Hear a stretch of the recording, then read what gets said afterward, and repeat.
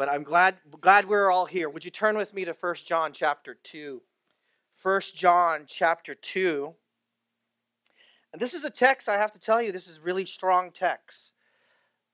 But we have to be faithful to the text because God knows what's best for us to hear, what's best for us to listen to edify, to maybe even question where we're at. And in 1 John chapter 2, if you're following along, we do have notes. I hope everyone who wants notes can have them.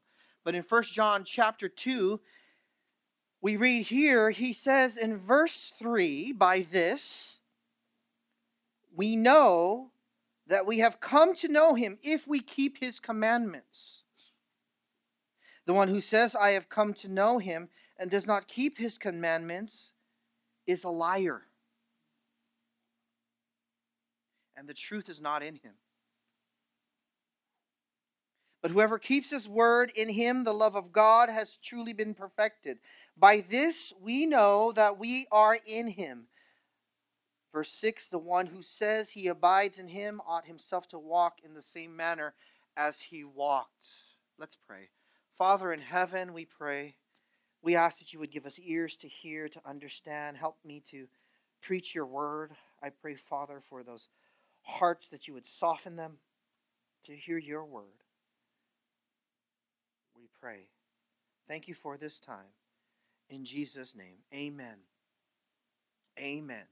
As we're going in 1 John, we know that the reason why 1 John was written, he says in chapter 5 and verse 13, if you want to turn there, just a quick page turn. In verse 13, he says, "These things I have written to you." What are these things? It's the whole book, right?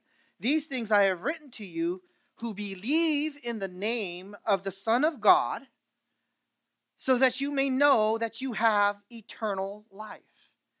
In other words, the Apostle John is writing to Christians. Why? So that they could know, not guess, not hesitate, not wish, not have a good feeling about, but to actually know. The Bible tells us that if we have come to know the Lord Jesus Christ in truth, if we have come to place our faith in him in truth, that you could know for 100% that you are actually saved. That when you die, you're going to heaven. That you know God right now. That you could walk and serve him right now. Now the question becomes, well, how do I know that I actually trusted in him? Right? If in fact, and we see in chapter 2 and verse 1, he says, "My little children, I am writing these things to you so that you may not sin. And if anyone sins, we have an advocate with the Father, Jesus Christ the righteous." Verse 2, "And he himself is a propitiation for our sins, and not for ours only, but also for those of the whole world." And now, John is saying, what is the basis of your salvation? The very basis of my salvation is that I place my faith in the propitiation that is in Christ. That is, his blood sacrifice on the cross paid for my sins. And I trust in that. That is the basis of salvation. But now he flips and he turns in verse 3. Now he's going to talk about the proof that you actually did trust in the propitiation that is in Christ. That you actually did trust in the blood. And one of the proofs, not the only proof, right? But one of the proofs that you actually placed faith in Christ is that your life is now changed. You know, this is actually a contested idea. We call it the assurance of salvation. Sometimes it's controversial in certain circles. Many religions, I've been all over the world, Hindus, Muslims, Roman Catholics even, you would ask them, what happens when you die? Where are you with God? And they would say, well, I hope I did enough. I hope if, at the scales of life, that when I'm dead, that maybe all the good things that I have done in my life will outweigh all the bad. And if all the good things that I have done outweigh the bad, then God will give me a pass. And I say, are you sure about that? And they say, well, not really sure. I just, you hear it a lot too, especially when we're talking about when ideas start to crash, they'll start to say, Well, you know what? No one really ever knows. And you know what, brothers and sisters? If you know Christ, assurance of salvation is the rock in which we stand. That I know I'm right with God. That I know that I'm not going to face my sins when I die. And so that idea that you don't know where you're going is actually false. It's actually, it causes you to be in poverty. Some Christians, they don't even understand this. I've told you before, as I was at a coffee shop with one of the Marines who I love and sharing the gospel with him, he says, I believe all that, but I didn't know that I can be sure. I didn't know I could be sure. And that's your birthright, brother and sister. That was given to you. So some folks believe it's unattainable. On the other side, some folks falsely claim it. They think they have it. And yet the scripture tells us, it says, by this we have come to know him, if we keep his commandments. And so they think, well, I know I'm there. I know I'm saved. I know that I'm going to be in heaven. Why?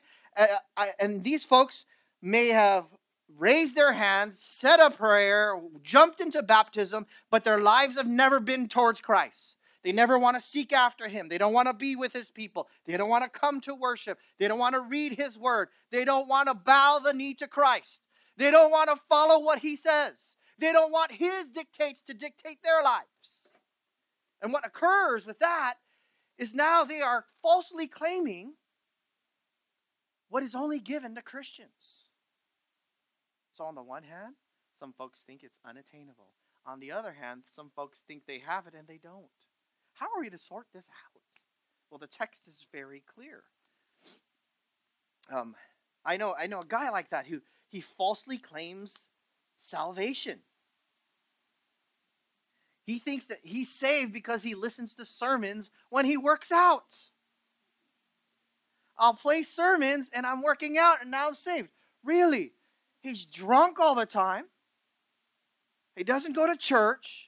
Doesn't want to be around Christians. Doesn't have love for, and the way 1 John says it, doesn't have love for the brethren. Right? Doesn't allow Jesus to be his Lord. And he says he's saved. The Bible says he's not. In fact, the Bible says he's a liar.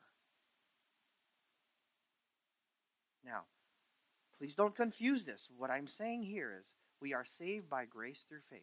Amen? It says it very clearly in chapter 2, verse 2. By his propitiation, by his blood that was shed on the cross. But now, this is so that you would know. And he says, how do I know? He says it in verse 3. By this we know. Oh, very simple, right? It is the birthright. So the preaching point for this morning is, God gave this passage to you this morning so that you would be assured of your salvation. If you know Christ, you would be assured. If you don't know Christ this morning, I pray that this sermon would strike you so that you would consider the claims of Christ and bow the knee to him. The text points to three very important questions you have to ask yourself. There are three very important questions you have to ask yourself. In order to have assurance of salvation, you have to ask these three important questions in the affirmative. You have to, in your heart of hearts, in your mind, in the innermost being of yourself, with every fiber, you have to say yes to this. If this is not true, there is something you need to bow the knee to Christ and ask him to help you to understand this. And the first question I have this morning, and I think the text warrants it, the first question is from verse 3. Are you right with Jesus? As you're sitting here, I don't want to ask you these questions because I want to beat you over the head with it. Okay? I don't want to ask you these questions because I want to say, I got it, you don't. Na, boo-boo, right? We ask these questions so that you would turn to Christ, so that you would see his loveliness, so that you would run to grace and have your life changed as well. Are you right with Jesus? Not is your brother, is your sister, not is your mom or your dad. Are you right with Jesus? This is talking about real relationship. He says, and by this we know that we have come to know him. He uses this term, we know. The word there means knowing, coming to understand through a sense of perception, to learn of, to become aware of, to find out, to perceive. This learning or this knowing is a knowing of experience. If any of you ever taken a Romance language, it would be the difference, perhaps this would help you. It would be the difference in Spanish between conocer and saber, right? Saber would be to simply know different facts, okay? This is conocer. This is to know with experience. In English, we only have one word, know. But this is to know with experience. I am sure. I know the facts of it, but I've also experienced it. And notice the form of this word is in the present active indicative. And all that means simply is that I presently know that I have a true relationship with Christ. And I presently know that every day that I walk, I am with Jesus. And Jesus is with me. Here, there's no guessing. There's no wishing. Again, it's not based on what I do. It's based on what Christ has done. And then he goes and changes my life. A lot of folks think this way, and you have to help them with this. You ask them to come to church, they say, I'll go to church when I change my life. And Christ actually does it the opposite order. Did you know that? He doesn't say, I'm going to change your outside first and then change your inside. He changes your inside first and then it permeates on the outside. And this is all that we're talking about, this changed life. The false teachers of that time in 1 John, the heresy that they were attacking was a proto-Gnosticism or a beginning Gnosticism, the first seeds of it. And part of that belief was that only certain people had a higher esoteric knowledge. That only spiritually elite folks who have gone through the levels of this mystery religions, only those can have a higher relationship, can actually know, can actually self-actualize. And John says, no, this is how we know. It's amazing. The Apostle John, who has in chapter 1, has seen the living Christ, has beheld him, has touched him, the resurrected Jesus. That John is saying, as much as I know that I am right with Christ, you can know this too. This is amazing. That the apostles' relationship with Christ and my relationship with Christ is the same. We could know him together. Now, the Christ who I handled and touched and beheld with my own eyes, that's what John was saying, and held with my own hands, I know him just like you do. What's amazing is that very basic qualification of knowing God is having faith in Christ alone for salvation. We know this in John 17:3. He says this, and this is eternal life, that they may know thee, same word, right? Gnosko, and the only true God and Jesus Christ whom thou hast sent. But now, he's saying that we know that we have come to know him. And now he uses the same word and he uses it in a different form. And what we call that form, have come to know, is in the perfect. And all that means is that it occurred in the past and now it has ongoing results. Okay? So what he's saying is this. I have a present reality. I have a present consciousness that I am right with the Lord Jesus Christ because of what has happened to me in the past and because of the ongoing results that's happening in my life right now. In other words, what John is saying is, when you believe Christ, there is a distinct and radical change. The life that you used to live is now different. The things that you used to love, you now hate. The things that you used to hate, you now love. You hate, now, when you used to run to sin, now you hate sin. When you used to run to your sin, now you just want to run to Christ. When you used to hate righteousness, now you love righteousness. You want to seek after him. You know that it's in you. God has done that work inside of you. They are the ongoing results. It's because of what the Holy Spirit has done in your life. Notice in Romans chapter 8. Turn with me to Romans chapter 8. John is talking about the outward expression of this. What is happening inside? Here's what's happening inside. In Romans chapter 8,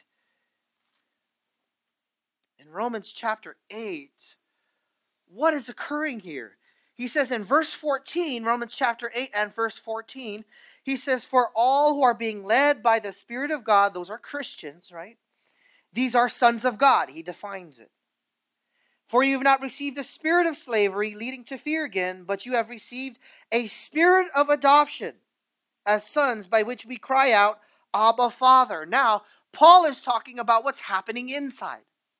John is talking about what's happening outside.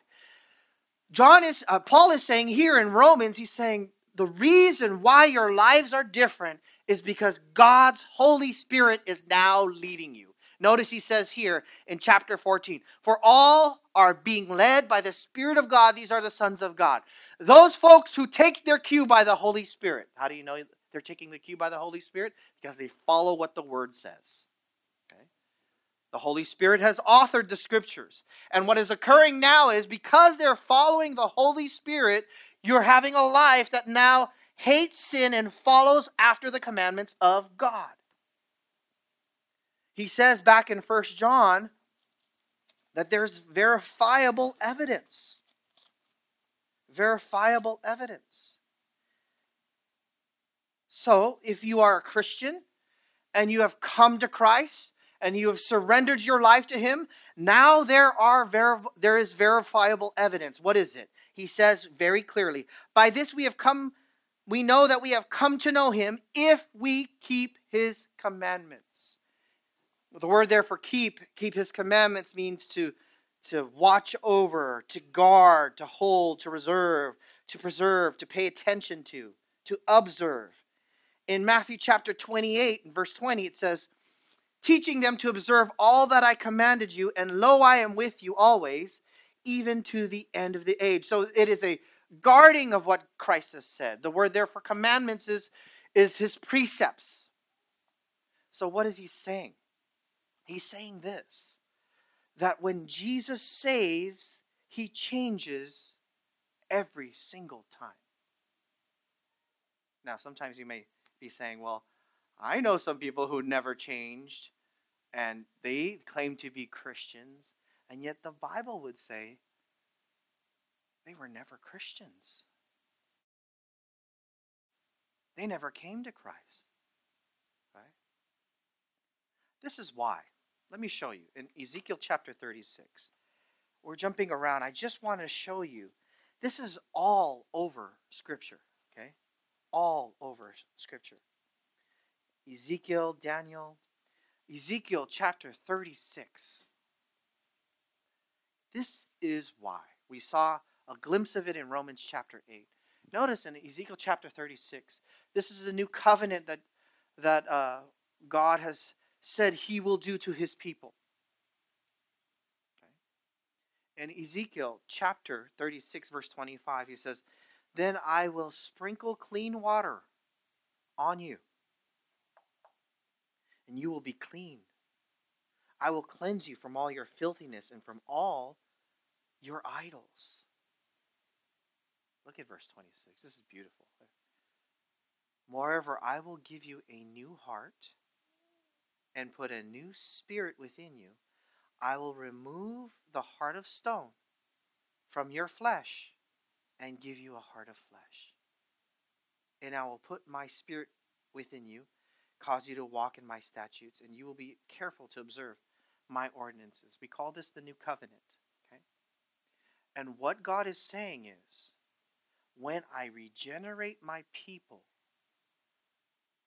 when they truly come to have faith in Christ, I not only count them as righteous, that is in justification, okay, but I will make them in their hearts anew, with different desires and different hungers. Now the Christian wants to see the glory of Christ. He wants to see Christ exalted. He wants to obey, although imperfectly, because now his heart has been captured. And here's what it says. He says, I'll sprinkle clean water and you will be clean. That is the cleansing from regeneration. Notice in verse 26, he says, I'll give you a new heart and a new spirit. I'll remove the heart of stone. Why did he say heart of stone? Because the heart of stone here means I have no feeling towards God. I have no softness towards God. I don't want him to have any authority in my life. I don't want him to rule over the things of my life, over my schedule, over my family, over my job. And yet God says, I'm going to take that heart of stone, the heart that doesn't want God, the heart that will not bow, the heart that wants to do what it wants to do. I'm going to take it out and I will supernaturally give you a heart that beats for me. And then he says here, and here's the driving force of it, okay? Why will your life be different? He says in verse 27, I will put my spirit within you and then cause you to walk in my statutes. And you notice the order. It's not you walk in my statutes and then the spirit comes. No, my spirit comes first. When my spirit indwells in you, when you yield to my spirit, because I promised I would give you him, right? You will walk in my statutes. And Christian, you know this to be a fact. When you wander from the Savior, when you wander from his good laws, when you wander from his kind shepherding, and he warns you not to do this, and he warns you not to sin, and yet you still continue, you fall on your face and you say, God, why did I sin? Let me repent. I will turn with you. I have to be right with you again. That's what God does. This is what a Christian is, brothers and sisters. And we're so confused about this.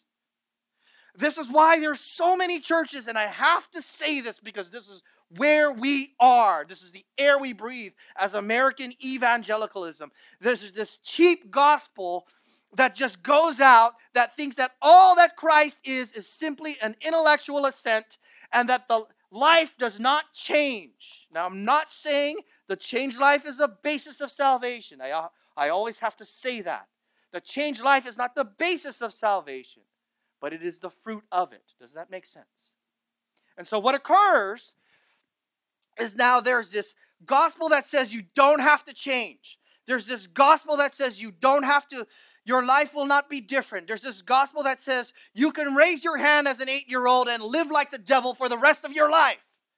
And and they say, oh, I'm saved and I'm saved. They don't know the damage that they are doing. It's harder to share the gospel with these folks.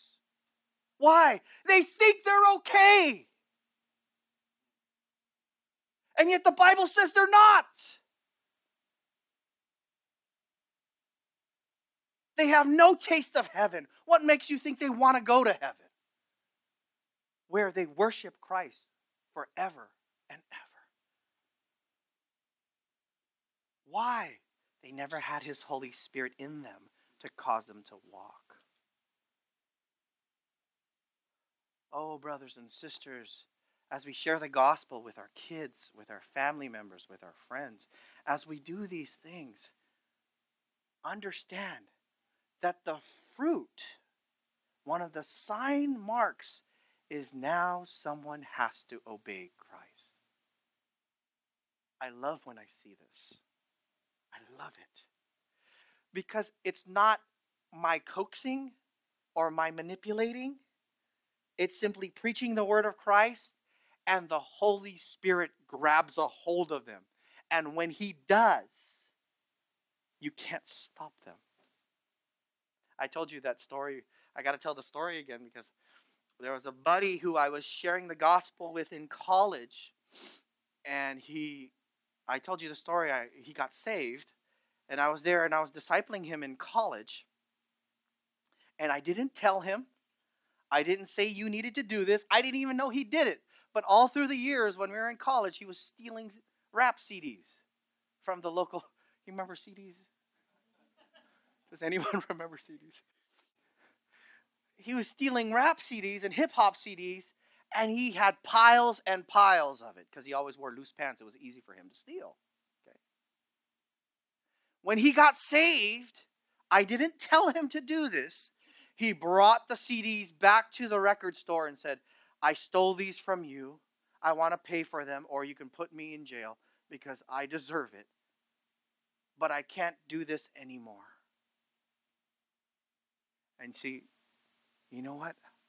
What happened to that guy? He got saved. He can't live in sin anymore.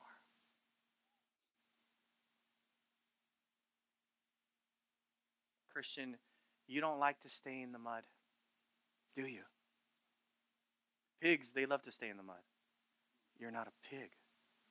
I hope you're not a pig. You're not a pig, right? You don't like to stay in the mud, do you? When you get filthy, you go, oh, I hate it. What is that? That's God's Spirit in you. Praise God for it. Amen? He's the only reason why you're still here serving Him, honoring Him, loving Him. He's the only reason why you still believe in Him, chasing after Him, serving Him. Amen? Because He put His Spirit in you.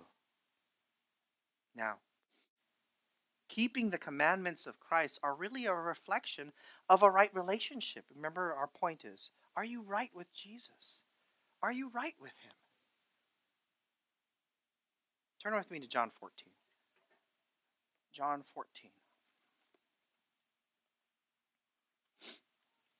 And Jesus points this out very clearly. It is not just a matter of following some kind of sterile law that is separate from me.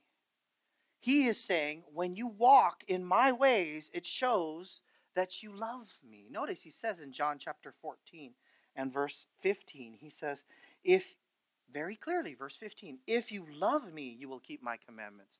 How do you know you really love Christ? You follow Him. Now, this is not in perfection. We already talked about that in 1 John chapter 2, verse 1. This is not perfection, but this is certainly direction. Your life is now different, such that you love Christ and you want to follow Him. Verse 16, and I will ask the Father, and He will give you another helper, and that He be with you forever. That is the Spirit of truth, whom the world cannot receive, because it does not see Him or know Him, but you know Him, and because He abides with you, and you will be in you. Verse 18, I will not leave you as orphans, I will come to you after a while. I want to look at verse 21. He who has my commandments, here it is, okay? This is how dear it is to Christ. He who has my commandments and keeps them is the one who loves me. And he who loves me will be loved by my Father, and I will love him and will disclose myself to him. And now, here's the thing, okay? When you say, okay, and we got a lot of these because we're in Southern Cal. Folks who say, oh, my church is the ocean, and I worship God by surfing, right? And so that's where I am every Sunday, right? And they say, oh, I love Jesus. Really, do you go to church? Because going to church demonstrates your love for Christ, okay? Do you read the Word? Do you obey what He says? Or are you happy about, Prop 64, about the legalization of marijuana? So now you could do it all free, right? Is that what you want to do? And now, Jesus says this in chapter 14 of John. He says, if he who has my commandments and keeps them is the one who loves me. He's saying, if you really do love me, you will follow my ways. Guys, never get away from the personal nature of this. And when we talk to our children, when we talk to our kids, our young adults, never get away. It's not just that you've hurt mommy and daddy. It's not just that you've broken a law, some kind of holy law. It's that you've dishonored Christ when you sin. When you continue in sin, it's a dishonor to him. When you obey him, you're showing your love for Christ. Now, secondly, are you right with Jesus? But secondly, are you honest with Jesus? Are you honest with Jesus? And he talks about in chapter 4 and verse 5 of 1 John, verse 4, the one who says, "I have come to know him," and does not keep his commandments is a liar, and the truth is not in him. Verse 5, "But whoever keeps his word, in him the love of God has been truly perfected. By this we know that we are in him." First, there is such a thing as a false profession. There is such a thing as a false profession. And part of the reason why John writes this is so that you as a Christian, if you are in Christ, that you would not be deceived. Right? 1 Corinthians 6 says, "Do not be deceived. Neither fornicator, nor homosexual, nor will enter the kingdom of God." There are folks who will deceive you. They will deceive you about the nature of Christianity. They will say that you can become a Christian and indefinitely live a life of habitual, unrepentant sin. That is false. John says that is false. So let's talk about this false profession. He says, "The one who says, 'I have come to know him,' and does not keep his commandments is a liar. And the truth is not in him." The person who says they are a Christian, that they have experienced the new birth, and now have a changed life, yet remains in unrepentant, habitual sin, is a liar. He lies to himself. He lies to his family. He lies to his friends. He lies to his youth group. He lies to his discipler. He lies to his pastor. He lies to his home group. He lies to the local church. He lies to every co-worker and acquaintance. And most disturbingly, he lies to the very Christ he claims to belong to. You're a liar. It's like a deluded man who claims to be married, yet has never asked the woman to be married. Never went through the ceremony. Tells everyone they are married. He doesn't care for her, doesn't regard her, doesn't provide for her, doesn't protect her, doesn't live with her, doesn't consider her. Yet he claims to be married. He was never married. See, what has occurred, and we go back to this, is that when the gospel is not clear, that when someone comes to Christ, their life is definitely changed. Okay? When we are not clear with what a Christian truly is, everybody just claims to be a Christian. And they jump in. And then you have these large groups, okay? These large groups of folks who think they're Christian but live like the devil. And then church leaders are in the back saying, how are we going to change these folks? How are we going to make these folks? How are we going to make them more godly? And they never want to turn to Christ. They don't want to bow the knee to Christ. They live like the devil, and they're thinking in their head, well, you know what? I don't know. They say they were Christians, and they're not obeying Christ. That must mean something else. And what do they create? They create another doctrine that's not even biblical. They must be carnal Christians. They make a third category. A third category that doesn't even exist. Why? Because their idea and their conception of what a Christian is has never been clearly outlined. And because now they see people who claim to know Christ and never turn and never walk after Christ and never follow after Christ, and now they have to say, well, then now they're a third category. They're carnal Christians. Brothers and sisters, there's only two categories in the Bible. Christians and non-Christians. Believers and unbelievers. The saints and the ain'ts. Right? And when we are not clear, we open the door for people to be deluded. to be confused. Now,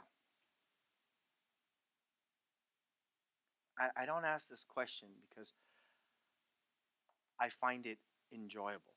I don't. But I have to ask this question because I love you. And because Christ has called me to preach every single word of the text. Are you a liar this morning?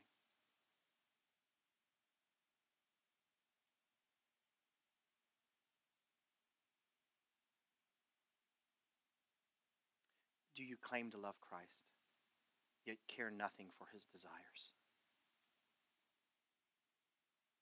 Nothing for his commandments or his mission? If that describes you, you're a liar. You do not live the truth because you have not truly embraced the truth.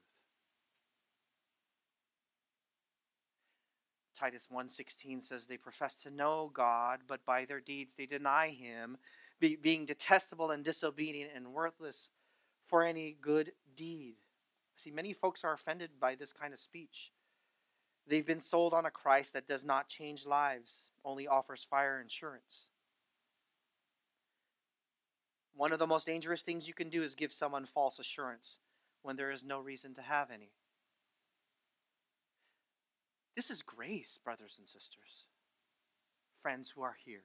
This is grace that God would reveal this so that you could say, oh, if you don't have Christ this morning, you would look into your heart, look at what the text is saying and say, God, is this me? Is this me? Did I think I was saved and not saved?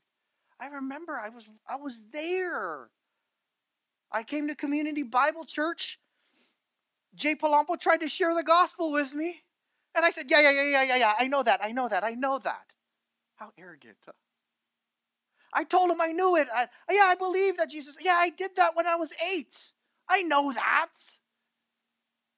But I lived like the devil. And my heart was not surrendered to Christ. I'd party all Friday night, go to church on Sunday. Party Friday night, go to church on Sunday. Live these two lives just like that. Right? Until Steve was preaching in Matthew 7. Right? What did Jesus say? Not everyone who says to me, Lord, you gotta look at this text. This is scary. This is probably the scariest text in all of Scripture. Matthew chapter 7. Matthew chapter 7.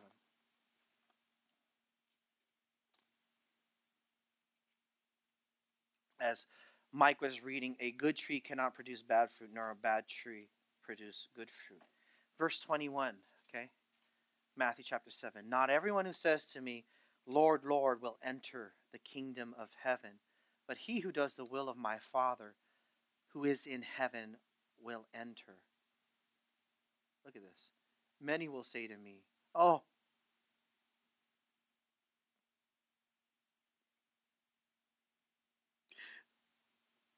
it says many. Many are deceived. Many will say to me on that day,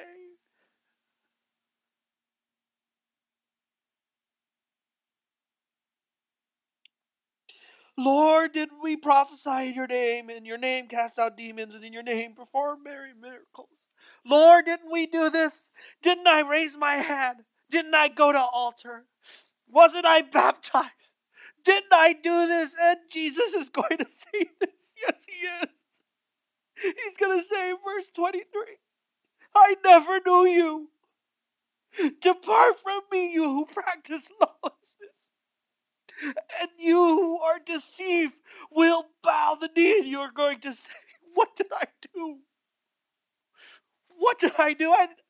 I didn't turn to him. I went to church to figure out and to get what I wanted out of it.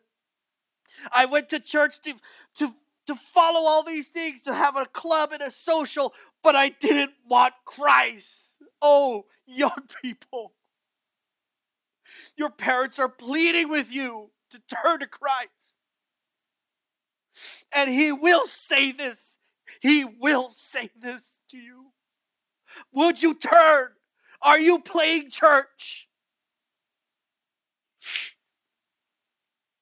Oh, he will receive you if you turn to him.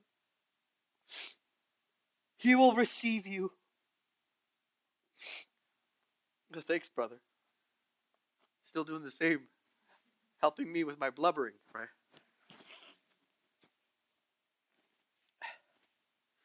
The Bible calls for a healthy self-examination. Okay. 2 Peter 1:10, you could jot this down. You don't have to turn there. Therefore, brethren, be all the more diligent to make certain about his calling and choosing you. For as long as you practice these things, you will never stumble. We are called to look. The fruit of the Spirit, right? Love, joy, peace, patience, self-control, kindness, patience, right? We're to be fruit inspectors of our own selves. If there's no fruit, there's probably, most definitely, no salvation. Don't fool yourself. Now, true conversion, verse 5, is a supernatural obedience. He uses the same word, keeps his word. This is in the present tense. Whoever keeps his word, whoever is keeping his word. This is the pattern of life. This is the trajectory of one's life. There's this supernatural change in true conversion. In him, the love of God has been truly perfected. It should be translated, the love for God. The love for God has been truly perfected. This love is a self-sacrificial love on behalf of the object. The reason why I would say it's the love for God, because it's in the grammatical range and also because it's in context. That not that you have a perfect love for God, but the word there for perfect is that it has its point. In other words, that when God saves someone, he puts in you a supernatural love for God, such that you no longer despise him, you love him. You no longer want to cast off his authority from you, you want to take it on. You no longer want to shut your ears, you want to listen to him. That's supernatural love for God. You must live for him. You cannot live otherwise.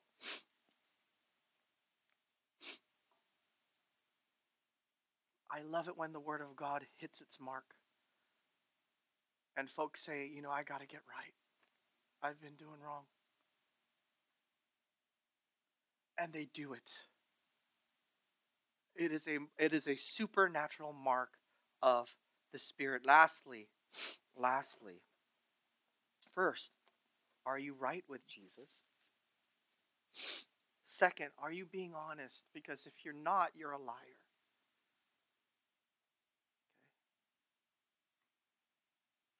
Okay. If you're not being honest and you're playing church, you're a liar. Third, and if you've come to Christ, you now have a love for Jesus. You have a love for God. But lastly, are you dependent on Jesus? Verse 6. The word there for dependence, the reason why I say dependence, it says here, by this we know that we are in him. The one who says he abides in him ought himself to walk in the same manner as he walked.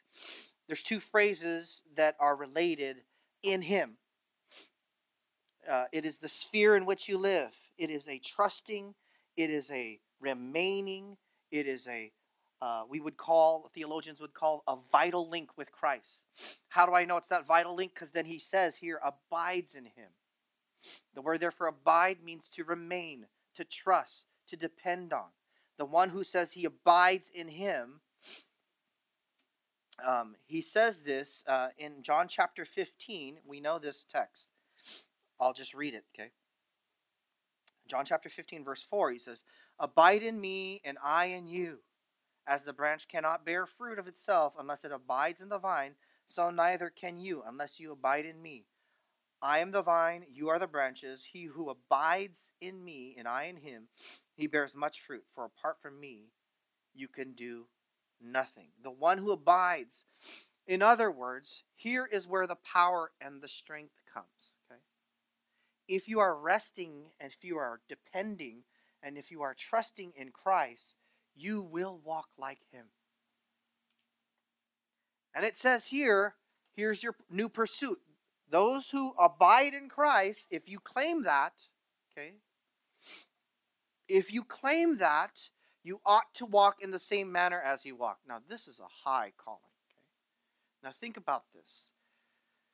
What God is saying is your life has been so radically changed, that your desires have been so radically altered. You were going this way towards the world, and you were walking away from Christ, and when Christ intervened, you turned towards Christ and you turned away from the world. That's what repentance is. And now the Bible is saying, if that is in fact is true, I want you to walk like my son. It's amazing. Well, how did Jesus walk? John chapter 5, verse 30. Same author. This is how Jesus walked. I can do nothing on my own initiative. As I hear, I judge, and my judgment is just, because I do not seek my own will, but the will of him who sent me. How does Jesus walk? He walks to do the will of the Father. John 6:38. I have come down from heaven, not to do my own will, but the will of him who sent me. He has denied himself and caused himself, and he focuses his attention on the mission and the precepts and the laws and the desires of his Father. John chapter 8, verse 28. When you lift up the Son of Man, then you will know that I am he. I do nothing on my own initiative, but I speak these things as the Father taught me, and he who sent me is with me. He has not left me alone, for I always do the things that are pleasing to him. The way you ought to walk is how Christ walked. And how did Christ walk? He always did what was pleasing to the Father. How are you going to do that? You're going to do that in your own power? No, you better remember that word, abide. You ever try and do this Christian life without Christ? Without dependence? You fall on your face. Now, this was given so that you would be assured of your salvation, because you have a changed life in him. And here's the questions I'm going to ask. Again, are you right with Jesus? Are you honest with Jesus? And are you dependent on Jesus? Brothers and sisters, if you know Christ and you're walking with him, continue on. Keep trusting, keep abiding. Keep following him. Walk as he walked. If you come this morning and you don't know him, or you're unsure, I'd love to talk to you. You could talk to any of the leaders here. You could talk to Pastor Jason Jarvis, even though he's on vacation. I'll put him to work, right? Because there is nothing more joyful than to be able to lead you to this Savior who will change your heart, who will remove your heart of stone that is rebellious against him and give you a heart of flesh. He wants to change you. Allow that. Come to him. Turn to him. Father in heaven, we pray. Thank you that we can trust in the Savior. Thank you that our salvation is based on his blood, but it's never alone. There's always a change in our life. We pray, Father, that those who are walking with you, that they would be encouraged, and those who don't know you would go home and not quit until they know, and to get on their face and pray and ask God to change their hearts. Lord, the one who is tired of their sin, may they repent. Sick of their sin, may they repent. Give them a heart of flesh. Remove that heart of stone. In Jesus' name, amen.